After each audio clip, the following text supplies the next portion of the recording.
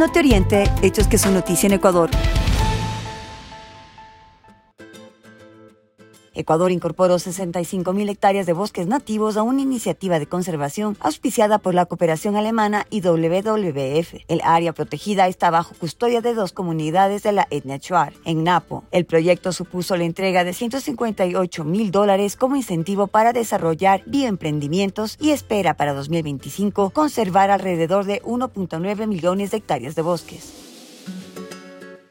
Angie Palacios, pesista de Pastaza, está viviendo un año inolvidable. Esta semana brilló en el Campeonato Mundial de Pesas realizado en Arabia Saudita. Conquistó 2 medallas de plata y 1 de bronce. En junio, la deportista amazónica había brillado en el Grand Prix de Cuba, mientras en el Panamericano de Pesas en marzo en Argentina, Palacios había conquistado 3 medallas más.